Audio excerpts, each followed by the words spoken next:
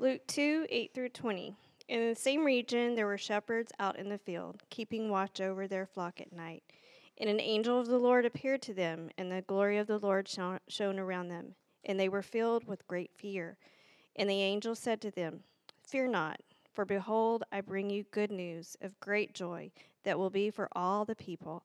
For unto you is born in this day in the city of David a Savior, who is Christ the Lord. And this will be a sign for you. You will find a baby wrapped in swaddling clothes and lying in a manger." And suddenly there was an angel, multitude of the heavenly host, praising God, saying, "Glory to God in the highest, and on earth peace among those whom he is pleased." When the angels went away from them into heaven, the shepherds said to one another, "Let us go over to Bethlehem and see this thing that has happened, which the Lord has made known to us." And they went with haste and found Mary and Joseph and the baby lying in a manger. And when they saw it, they made known the saying that had been told to them concerning this child. And all who heard it wondered at what the shepherds told them. But Mary treasured up these things, pondering them in her heart. And the shepherds returned, glorifying and praising God for all they had heard and seen, as it had been told to them. Let's pray, please. Father, in this hectic time of year, just like the shepherds, we can be full of fear. Just this morning, I was in fear of being late to the service, and my wife had to calm me down. But Lord, you don't want us to fear. You tell us not to fear, but to have great joy. Lord, we shouldn't just have joy at this time of year. We should have joy all year long, and we pray for that. As we try and slow down and have longing for your coming, Lord, let the only thing that we do in haste as the shepherds is to make our haste toward you. Lord, fill our hearts with that joy and that glory and help us to share it with other people that we come in contact with. Lord, as Lance brings the word to us today, we ask for eyes to see, ears to hear, minds to understand, and hearts to believe. In Jesus' name, amen. Amen. Thank you, Davies. Appreciate you guys reading and praying, setting us up wonderfully. So we are in Advent, as you guys know, if you didn't see the big sign, Advent. So there we are. My computer, okay, here we go.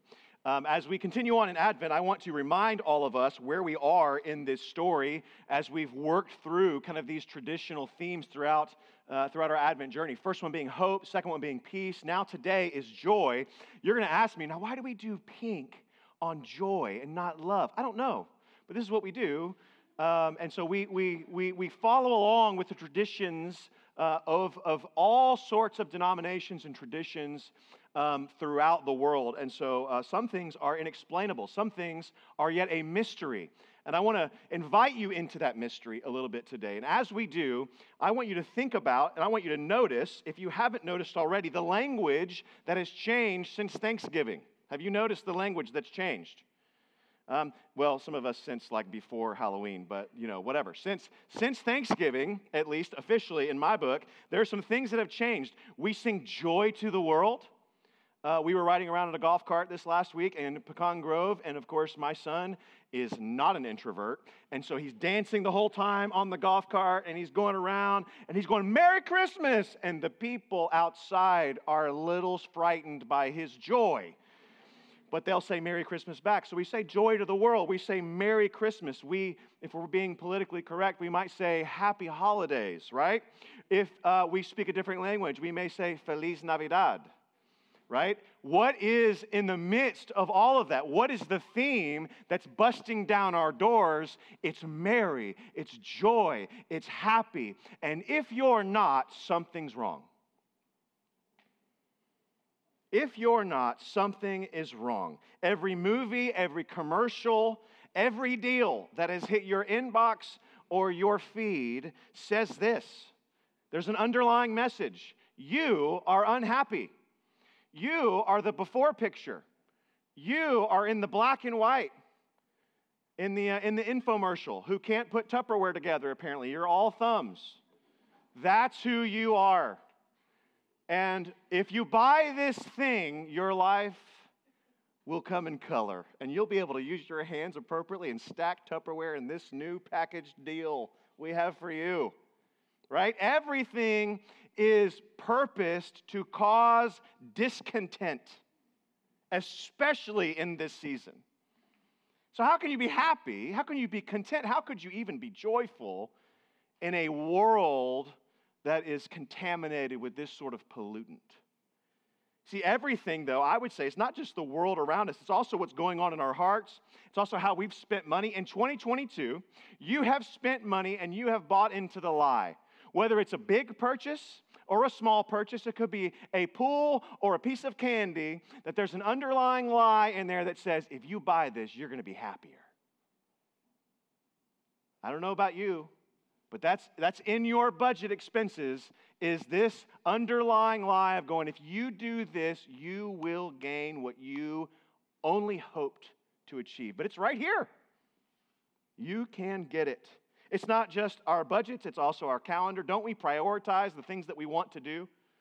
Like, I love the excuse, well, I don't have time for that. That just means you don't want to, right? It means we don't make time for that. As we get into the new year, I don't know, I hope you're making time to read the scriptures as we'll go through a few different books in the new year. I hope that you don't use the excuse somewhere along the way that says, man, I don't have time for that. Really means I didn't really think this was going to do anything for me, so I didn't prioritize it. I didn't think that this was going to make me happy, so I chose not to do it. In a world that is pursuing happiness, we are, as far as I can tell, our counselors' offices are on wait lists, and we are underneath more emotional distress, perhaps, than we've ever been in our nation's history. Of course, we can't go back. We don't know the statistics when we started, but, man, we are in an emotional despair in ways that we really can't quantify in a lot of ways. But it's this season that brings those sorts of things to the forefront as we start to think about, man, I am pursuing happiness. I'm even giving my kids this same disease of consumerism and materialism. It's what we're discipling them into. But, man, is there something deeper that Jesus is inviting us into in this season? There's a recent study that was done that says that people without kids are happier. And so what you'll see is that society has turned from not just delaying marriage, but then delaying marriage and is saying, you know what, we're not ever going to have kids because they impede upon our happiness. And the person, his name is Jordan Peterson, the psychologist that kind of unearths all of this, he talks about how, like, man, you could pursue not having kids if your life is just to be happier, but perhaps we have the wrong goal. Perhaps it's not about pursuing happiness. Perhaps it's about pursuing meaning. And I would say that today on that hill outside of Bethlehem, there is meaning to be discovered. See, how is it that the Bible says that we can have joy even through trials? Not happiness. That's not what's guaranteed. Happiness is dependent upon circumstance. Joy, however, is found in the deep assurance of being convinced of the character, intention, and plans of God.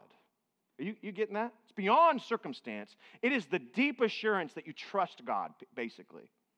That's how we can ultimately have joy in trial. It comes through understanding God is for us. It's all of a sudden discovering meaning. It's really fascinating what's happening in the scriptures because I think it's rescuing us from the trap of happiness and instead inviting us into the deeper reality that joy is available. Joy is available, and it's in fact the very thing that is promised to these shepherds on a hill. He says, I've got good news of great joy. I have a gospel of mega joy. Not happiness, mega joy. What a fascinating reality and invitation that we have before us today. God is revealing meaning which has been underneath every event in all of history. Wouldn't you like to just see the puzzles that God has been putting together, not just in our life, and that's just a micro puzzle. That's just one of those 10,000 piece puzzles that takes you 3 months We have friends that do puzzles for fun. I'm like, that is not fun. That is a recipe for disaster and frustration and family strife is what that is. That's all that is. Amen. We have an amen in here. But they do puzzles. Can you imagine seeing the puzzle with which God is putting together all of history's puzzle? He knows exactly where every piece goes. And as he puts it together, as we are starting to see it, that's what we are invited into in this story on that hill outside of Bethlehem so many years ago. All of history, small or big, wide or tall, doesn't matter. Everything has pointed to the fullness of time. All of history was now pregnant with meaning, and this underlying purpose was now bringing joy to the world. That's what we see on that hill outside of Bethlehem. So what is it that we're seeing there? How can we truly understand this good news, this gospel of mega joy, good news of great joy? Here's what I think we can discover through this passage. First, we can see that the joy comes of God trusting us. We have a joy whereby it is sourced in God trusting you. You thought about God trusting you? You want to talk about faith, trust being the foundation of a relationship. And we usually think about our faith in a good and great God. Have you thought about His faith in you? His trust in you. And you go, well, I don't know about that. You're not the first ones that go, I don't know about that. I want you to think about the most kind of shady profession in your mind. What do they do for a living? When you get around them, what kind of language do they use? If you were to go over to their house, is their house like tidy and neat and everybody's respectful in that house with this shady person that has this shady profession? What do those people smell like? What do they sound like? You got that profession in your mind? I'm going to bet you it's not your profession. I'm going to bet you didn't think, oh, that's what I do for a living. Some people would say slimy preachers. Some people would say your profession, guaranteed. I just got one of these, yeah. You know it's true.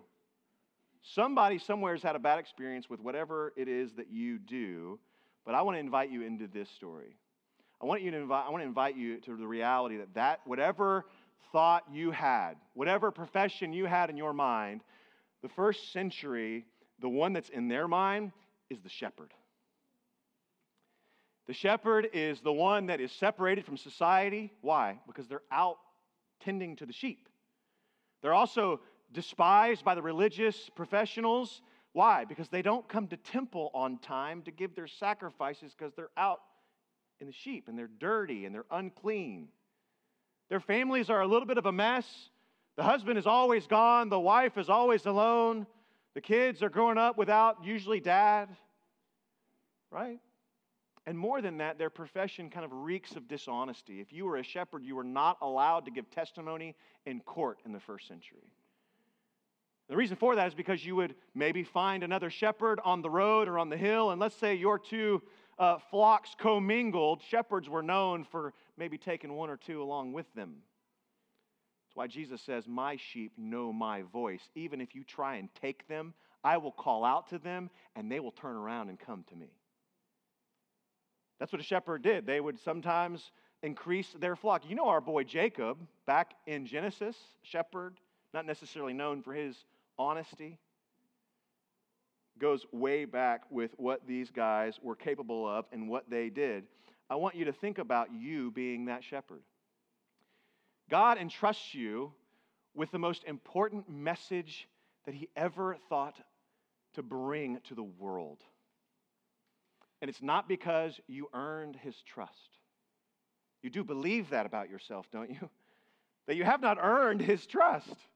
You didn't one day be like, okay, I've done enough good things where God finally revealed the gospel to you, that somehow you stepped up enough of the religious ladders and you got just clean just enough. So He finally was like, okay, you've come 50%, I'll come the rest of the way. Not the way it was. We spiritually have all gone astray, Every single one of us, the Bible says. There is no one righteous, no, not one. You weren't trustworthy. And God entrusts you with the good news of great joy. He entrusts outcasts and shady characters with a revelation of His Son, and that's good news for you and me. Let's read it again, verses 8 through 10. And in the same region, this is, again, in the city of Bethlehem, outside in the darkness, in the hill country, there were shepherds out in the field keeping watch over their flock by night. If you've ever been camping or away from city lights in a while, you know when it says it's by night, it's super dark. There were no city lights for them. And an angel of the Lord appeared to them, and the glory of the Lord shone around them, and they were filled with fear. You think? Right now, I've got blinding lights on me. I can't see half of you. I can't even imagine what the glory of heaven would have been in the deepest night on a hillside. I also would have needed to be reminded, hey, don't be afraid. And so would you and I. We are these shepherds on this side of the hill country. And he goes on to say this, and the angel said to them, fear not, for behold, if you look at this, if you just see what's happening right here, I bring you good news of great joy that will be for all the people. What an amazing story that these shepherds are invited into. We too are like these shepherds. We didn't and don't deserve to be trusted with this news of mega joy, that the Savior is born in this precise location, and this is where what he'll be wearing when you get there. Can you imagine that? Been looking for God for 400 years, been waiting for God for 400 years, but today mega joy is available, and if you ever need specific instructions, God makes it available as well. And when He does, He makes Himself vulnerable. Wouldn't you think that God would have entrusted this message with the religious elite, like the high priest, the Pharisees, the ones that so revere His word that they set up a fence around that word so they don't break those laws? That, my friends, is what we call church folk today. God didn't entrust church folk or the Pharisees to this. He entrusted the outcast, those that were on the margins, to invite ultimately everyone in. And He makes Himself vulnerable when He does so. If you are God and He has sent His beloved Son to earth, the last thing that you want to do is take a chance on these jokers, the shepherds. Also, you. But He makes Himself vulnerable because all of a sudden, all of history is coming down into heaven in Jesus, and He sends His message to these shady, smelly characters in the dark. And when He does so, can you imagine what Mary and Joseph were thinking? Like, could you imagine being like a newborn and your wife just gave birth to the Messiah? Not to your child, although as valuable as your child is, and as valuable as my children were, no one was invited into the labor room except a few.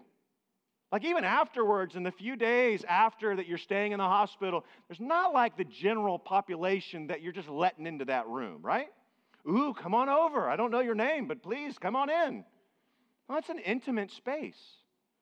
And God invites these outcasts into this intimate space. If you can imagine Mary and Joseph, I just imagine myself being Joseph, like standing at the door and being like, I'm sorry, you what?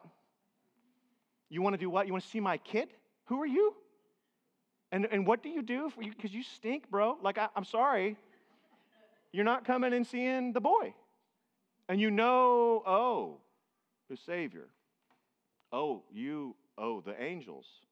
Well, by all means, come on in.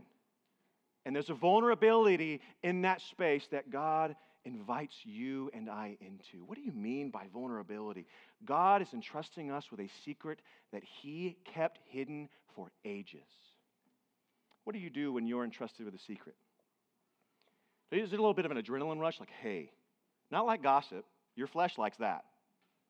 Okay, I'm talking about like a secret. Like, hey, I need to tell you something, but you can't tell anyone, and it's good news. Like, what do you do in that moment? There's a little bit of an adrenaline rush, right? And then when that person is telling you that story, at some point in the story, you're kind of doing this little check within yourself, like, can I be trusted with this? Like, I don't know if this person should be telling me this right now. You do this. I do this. I'm grateful that at the end of that question to myself, I usually say yes, or at the end of the story, I go, hey, I appreciate you telling me that, but there's no way I can keep that to myself. I'm actually going to have to say X, Y, or Z, and depending on the secret.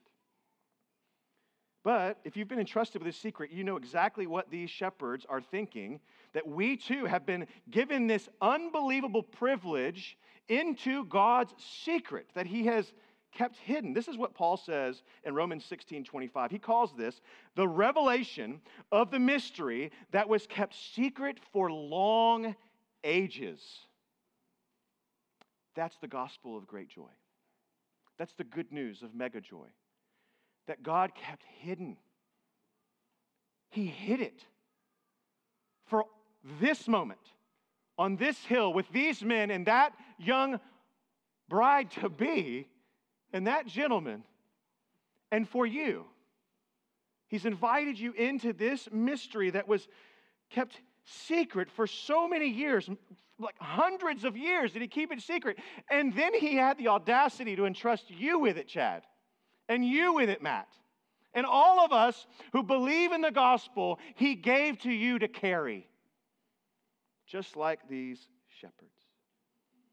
So I have a question as we go into point 2. What are we doing with that level of trust from God? If we've asked ourselves, like, I don't know if God can trust me with this. He has answered, yes, I can. Because I want to. Just like he did with the shepherds. Nothing special about why they earned the glory of the Lord shining on them that night. And there's nothing special about you either. And you might think, well, that's offensive. I know. Jesus is that way. He instead just entrusts you with the secret mystery that has been hidden for ages because he wants to. And because he loves us. To help us be reminded that we shall not shrink back in fear from this kind of trust from God, we can then understand that we have approval with God. That yes, it may start off with offense, but we have a joy that is found in God approving of us. You might think, well, where is that in that scripture? Well, I'm so glad you asked. Let's keep reading. Verse 13. And suddenly there was with the angel a multitude of the heavenly hosts praising God and saying this, glory to God in the highest, and on earth peace among those with whom he is pleased. That hill outside of Bethlehem got even more exciting in the dark because not only were they freaking out in the dark and the glory of the Lord was shining around them and this good news of mega joy was being given to them, the angels, all of a sudden these shepherds look up into the sky and what do? Heaven opened up. And the cherubim and the seraphim and these mighty angels that they would have known about back in the Old Testament that had like all these wings and all these crazy heads, like all this crazy stuff that you read about in Revelation, they see them. It's no wonder they're terrified. It's not like, precious moments angels. It's the God of heaven revealing himself, and heaven is opened up, and all of a sudden they see a multitude of heavenly hosts. And what are they doing? Praising God. You want to know what heaven's like? It's not going to be about you. It's not going to be about the greatest golf course or your favorite hobby or your greatest fishing hole. You know what you're going to be doing? Joining the choir of angels and saying, glory to God on the highest. You could have killed me, but you never did. You could have left me in the dark, but you entrusted me with the gospel. You showed me reconciliation. You gave me the peace that I have with you now. Oh, you could have left me, but you didn't. Glory, glory. That hill got exciting, and God let them see heaven. But this birth announcement wasn't constrained with what they saw. It expands into what they heard. It's what they heard that should capture our imagination, not those crazy angels. We can do Revelation study all we want. But let's also do Luke 2 study all we want. Glory to God in the highest, He is worthy of our highest praise. He is the highest King. He is the Lord of lords. He is the wonderful Counselor, the mighty God, the everlasting Father, the Prince of Peace, he says. And on earth, peace among those with whom he is pleased. What an astounding promise. That mighty God, that King of Kings, that Lord of Lords, now says, peace is available to you if you are in an acceptable relationship with him. Isn't that what it says? On earth, peace among those with whom he is pleased. Within a relationship where there's acceptance. Not just trust, but he looks at you like he looks at Jesus at his baptism. When he looked down on Jesus, he said, behold, this is my beloved Son. He now says the same thing to you. This is my beloved daughter. This is my beloved son. And I don't know if you've ever had kids or if you've been a kid. Man, when your dad or your mom dotes on you, there's something special about that. And God brings you into an accepting relationship with him and dotes on us, saying there is peace available. No wonder there's mega joy. Because the thing that we're hoping to buy from Amazon is actually available, but it costs a lot more. It's way faster than 2-day shipping, but it's going to cost you everything. And we're going to talk about that in just a minute. But he is worthy of our praise because he could have stayed on high, but he came down low. Philippians 2 says this, Jesus, who, though he was in the form of God, did not count equality with God something to be like grasped, meaning clung to. That his position with the Father wasn't something that he was clinging to and be like, I'm not going to give it up. Nope, you can't tell me to go down there, Dad. He didn't see that as something to be grasped, but he emptied himself by taking the form of not just a human, but a servant, being born in the likeness of men. And when he came low, friends, he made peace with those who were previously aligned and loyal to Satan. How's that for a Merry Christmas? That's you. And that's me. Previously aligned and loyal to the father of all lies. The one who came to kill and steal and destroy. We liked that guy a lot. You know why? Because he left us alone. He let us do whatever we wanted. We just go do whatever we want. Go do it on Friday, go do it on Tuesday, doesn't matter. Just go do whatever it is that we want. And as a result, we were God's enemies. Look at Colossians 1:21 through the first part of 22. It's going to come up on your screen. And you, that's us. Paul's talking to us now, going, hey, you. Oh, excuse me? Yeah, you. And you, who were once alienated. Yeah, you were pushed out. You were out on the hill one night. You were alienated. You were out of my life. You were out of a pleasing, acceptable relationship with the Father. You were hostile in mind. You were his enemies. You waged war against him with your evil deeds. He has now reconciled you. He's exchanged a hostile relationship with a friendly one. You ever had a hostile relationship turn friendly? It's quite surprising and fascinating and lovely all at the same time. A hostile relationship now being reconciled, being friendly in his body of flesh by his death. You see, we may lose sight of the content of the message of the good news of great joy. The danger is then to redefine this gospel of good and great joy into a gospel of happiness, or worse, into a gospel of consumption, of getting whatever we want, however we want, whenever we want, because that's what God promised. Maybe you listen to I think I've said this before, but have you listened to the worship songs that are on the radio lately? I don't hear us singing a lot of, oh, thank you, Lord, for producing fruit in me over a long period of time and giving me patience. No, I need a miracle right now. Move the mountain. Right now. How dare we be so presumptuous on the character and the power of God? Instead, may we journey with Him on this hillside into this earth, that we may be reconciled, that it's not about us, but it is glory to God in the highest.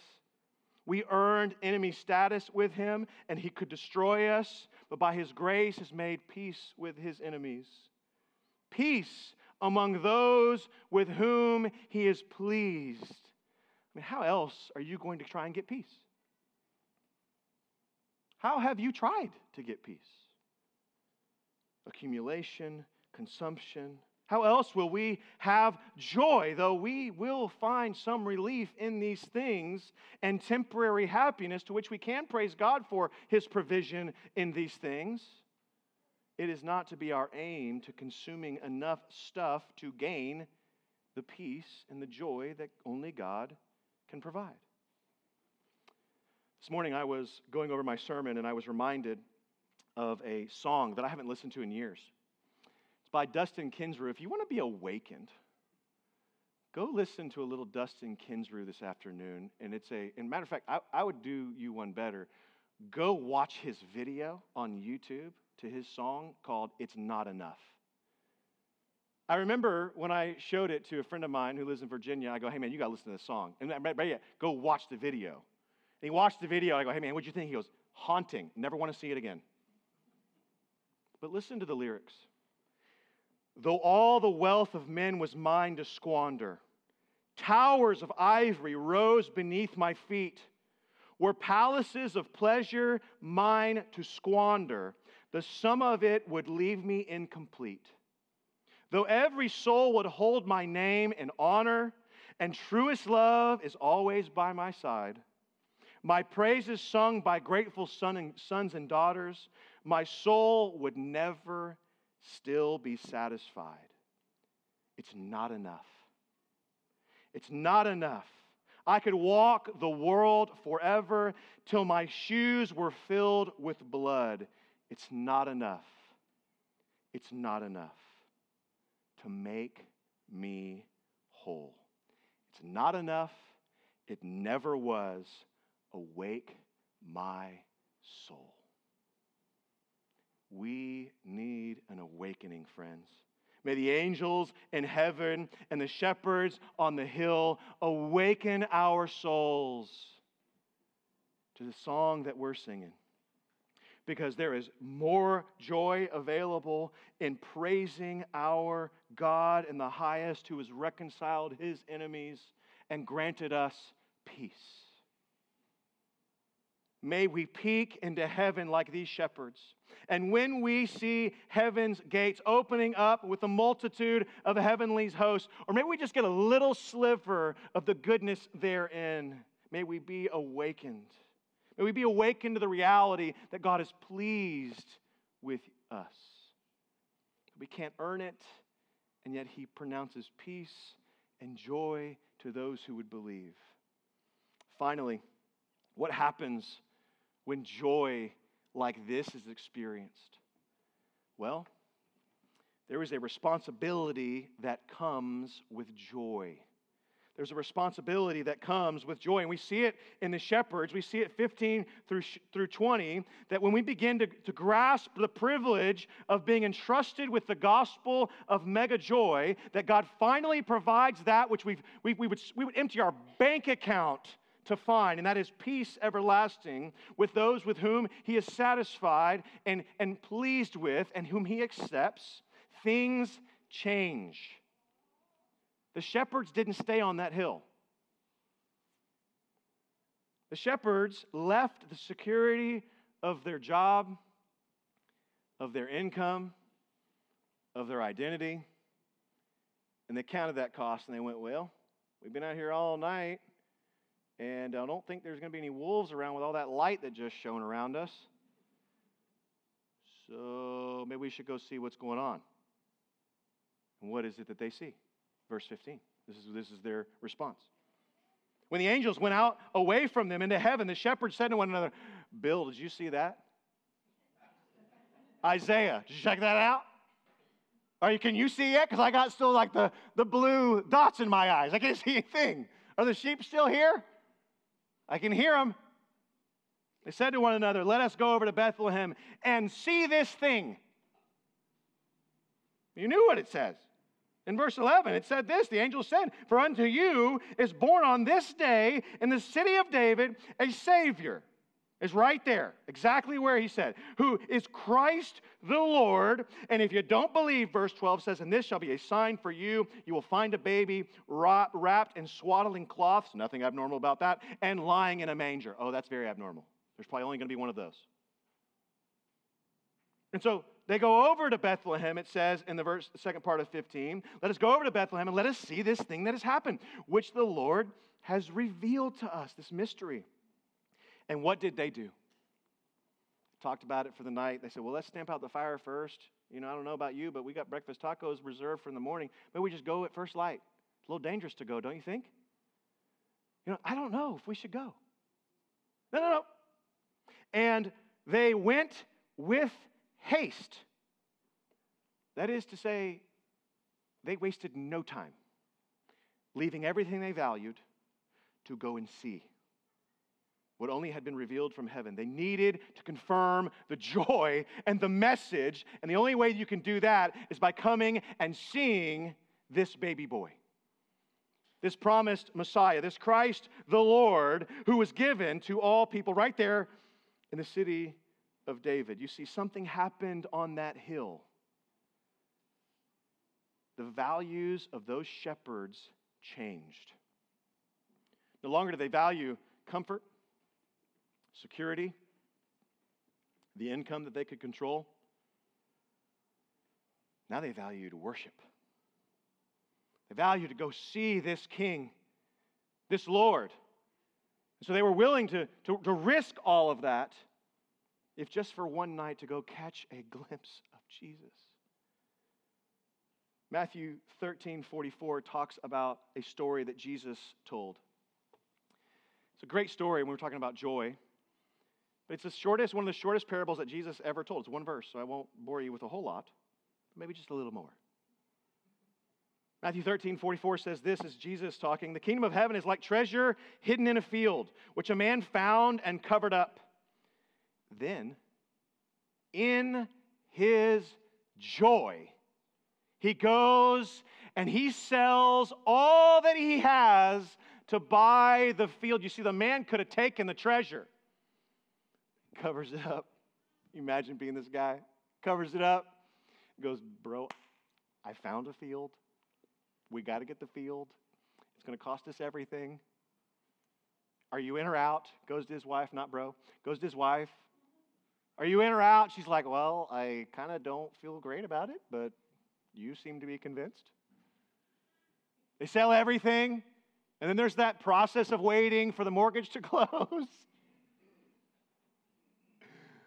In his joy, he went and sold everything so that he could have the treasure. The field was ancillary.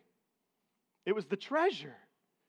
You see, something happened on that hill with those shepherds. They had security, they had certainty, they had everything that they knew and they were comfortable with. But in their joy, they sacrificed it all. In their joy, they left their comfort. In their joy, they left certainty. And in their joy, they sacrificed all that they had. So friends, I know we're in the spirit of giving, but also the spirit of getting. What has God called you to sacrifice so that you can experience the fullness of joy in Him? I'll ask it again. What has God called you? Has He called you? Yes. What has God called you to sacrifice for Him so that you can experience the fullness of His joy? Are you holding something back in your heart that you need to put on an altar and put a dagger through? Is there something in your life that you're going, I'm going to hold this one back? Because it's not the way that Jesus Himself explains. Selling everything that you have. This is a challenging and yet invitation to sacrifice, to enjoy Jesus. Friends, I want to invite you in haste, do not delay to sacrifice for him. And may your coming into worship also motivate you in going into mission, because that's what we see at the end of this, verses 17 and 18.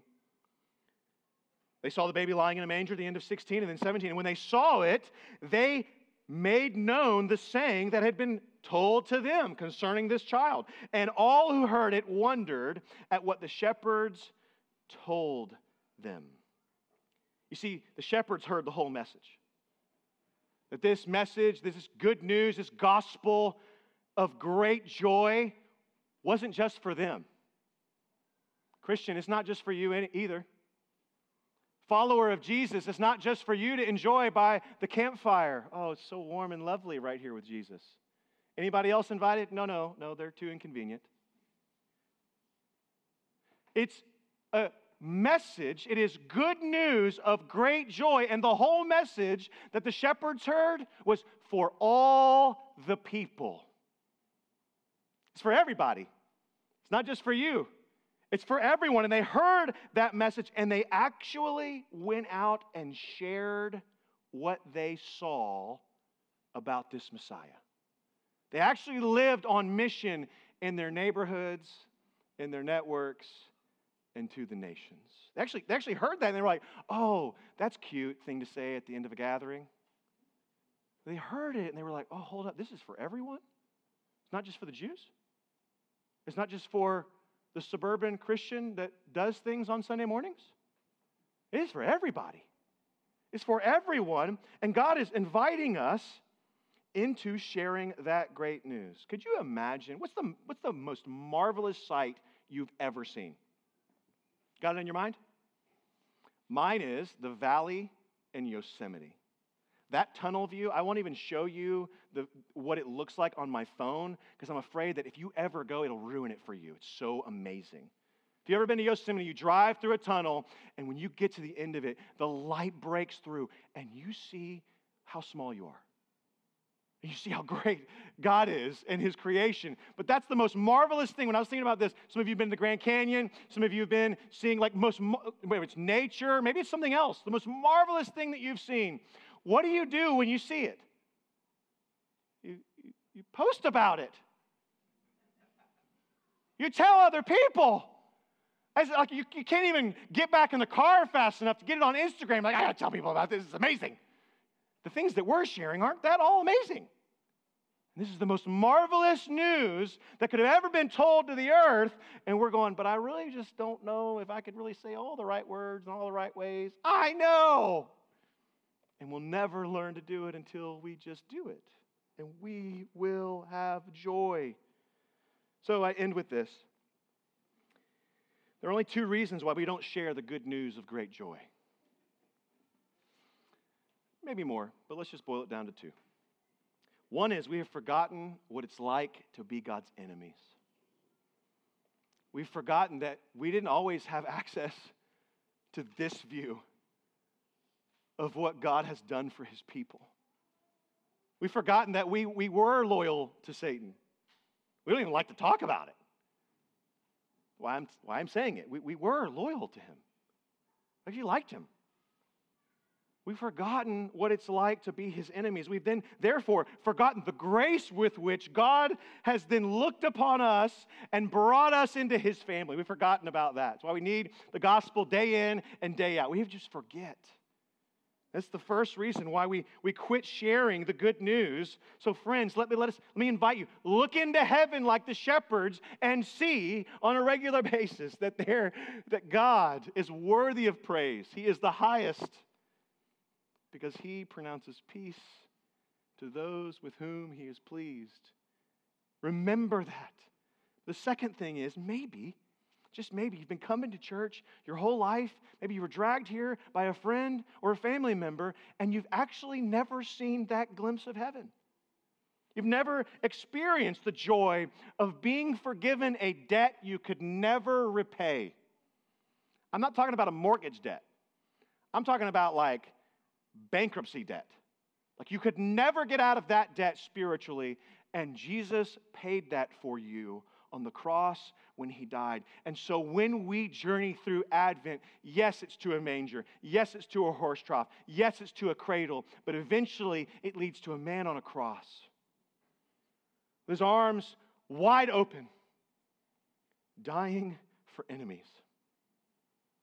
If you've forgotten that you're his enemy, or if you've never experienced the fact that somebody told you that you were once God's enemy, welcome to the Grove. We're so happy you're here. But also, welcome to the gospel.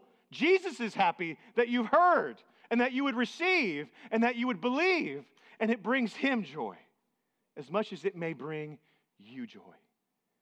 So if you have forgotten or if you have never experienced it, may today and this invitation out on that hill be a reminder. Let us seek, let us look into heaven and see his worth, see his beauty, see the truth that is found in Jesus, and may we sacrifice everything to follow him. What kind of a people would that be?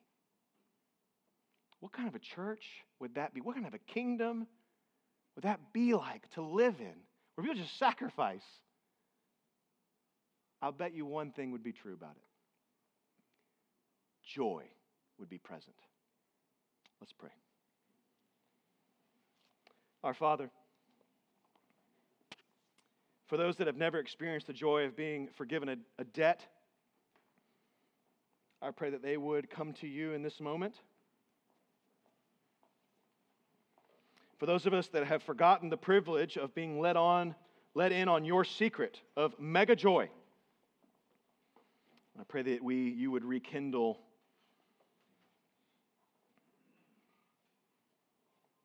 a spark that has been lost. Lord, you are inviting us onto that hill to see what they saw and to tell what they told. I pray that we be a people, O Lord, that we, just like the shepherds who returned and glorified and praised you for all that you had heard and seen, I pray that we would be a people that return now to our normal lives, but let it never be normal again. Let it be a place where we glorify and praise you for all that we have heard and seen, both personally and now been reminded of through the Scriptures. May we share the same gift which was shared to us, the gospel, the good news, great joy for all people. I pray that we would praise you both quietly and loudly in this week to come. For unto us a Savior who is Christ the Lord is coming, has come, and will come again. And you've offered us peace through a pleasing and acceptable relationship with you. Remind us of how worthy you are. In Christ's name do I pray. Amen. Let's sing together.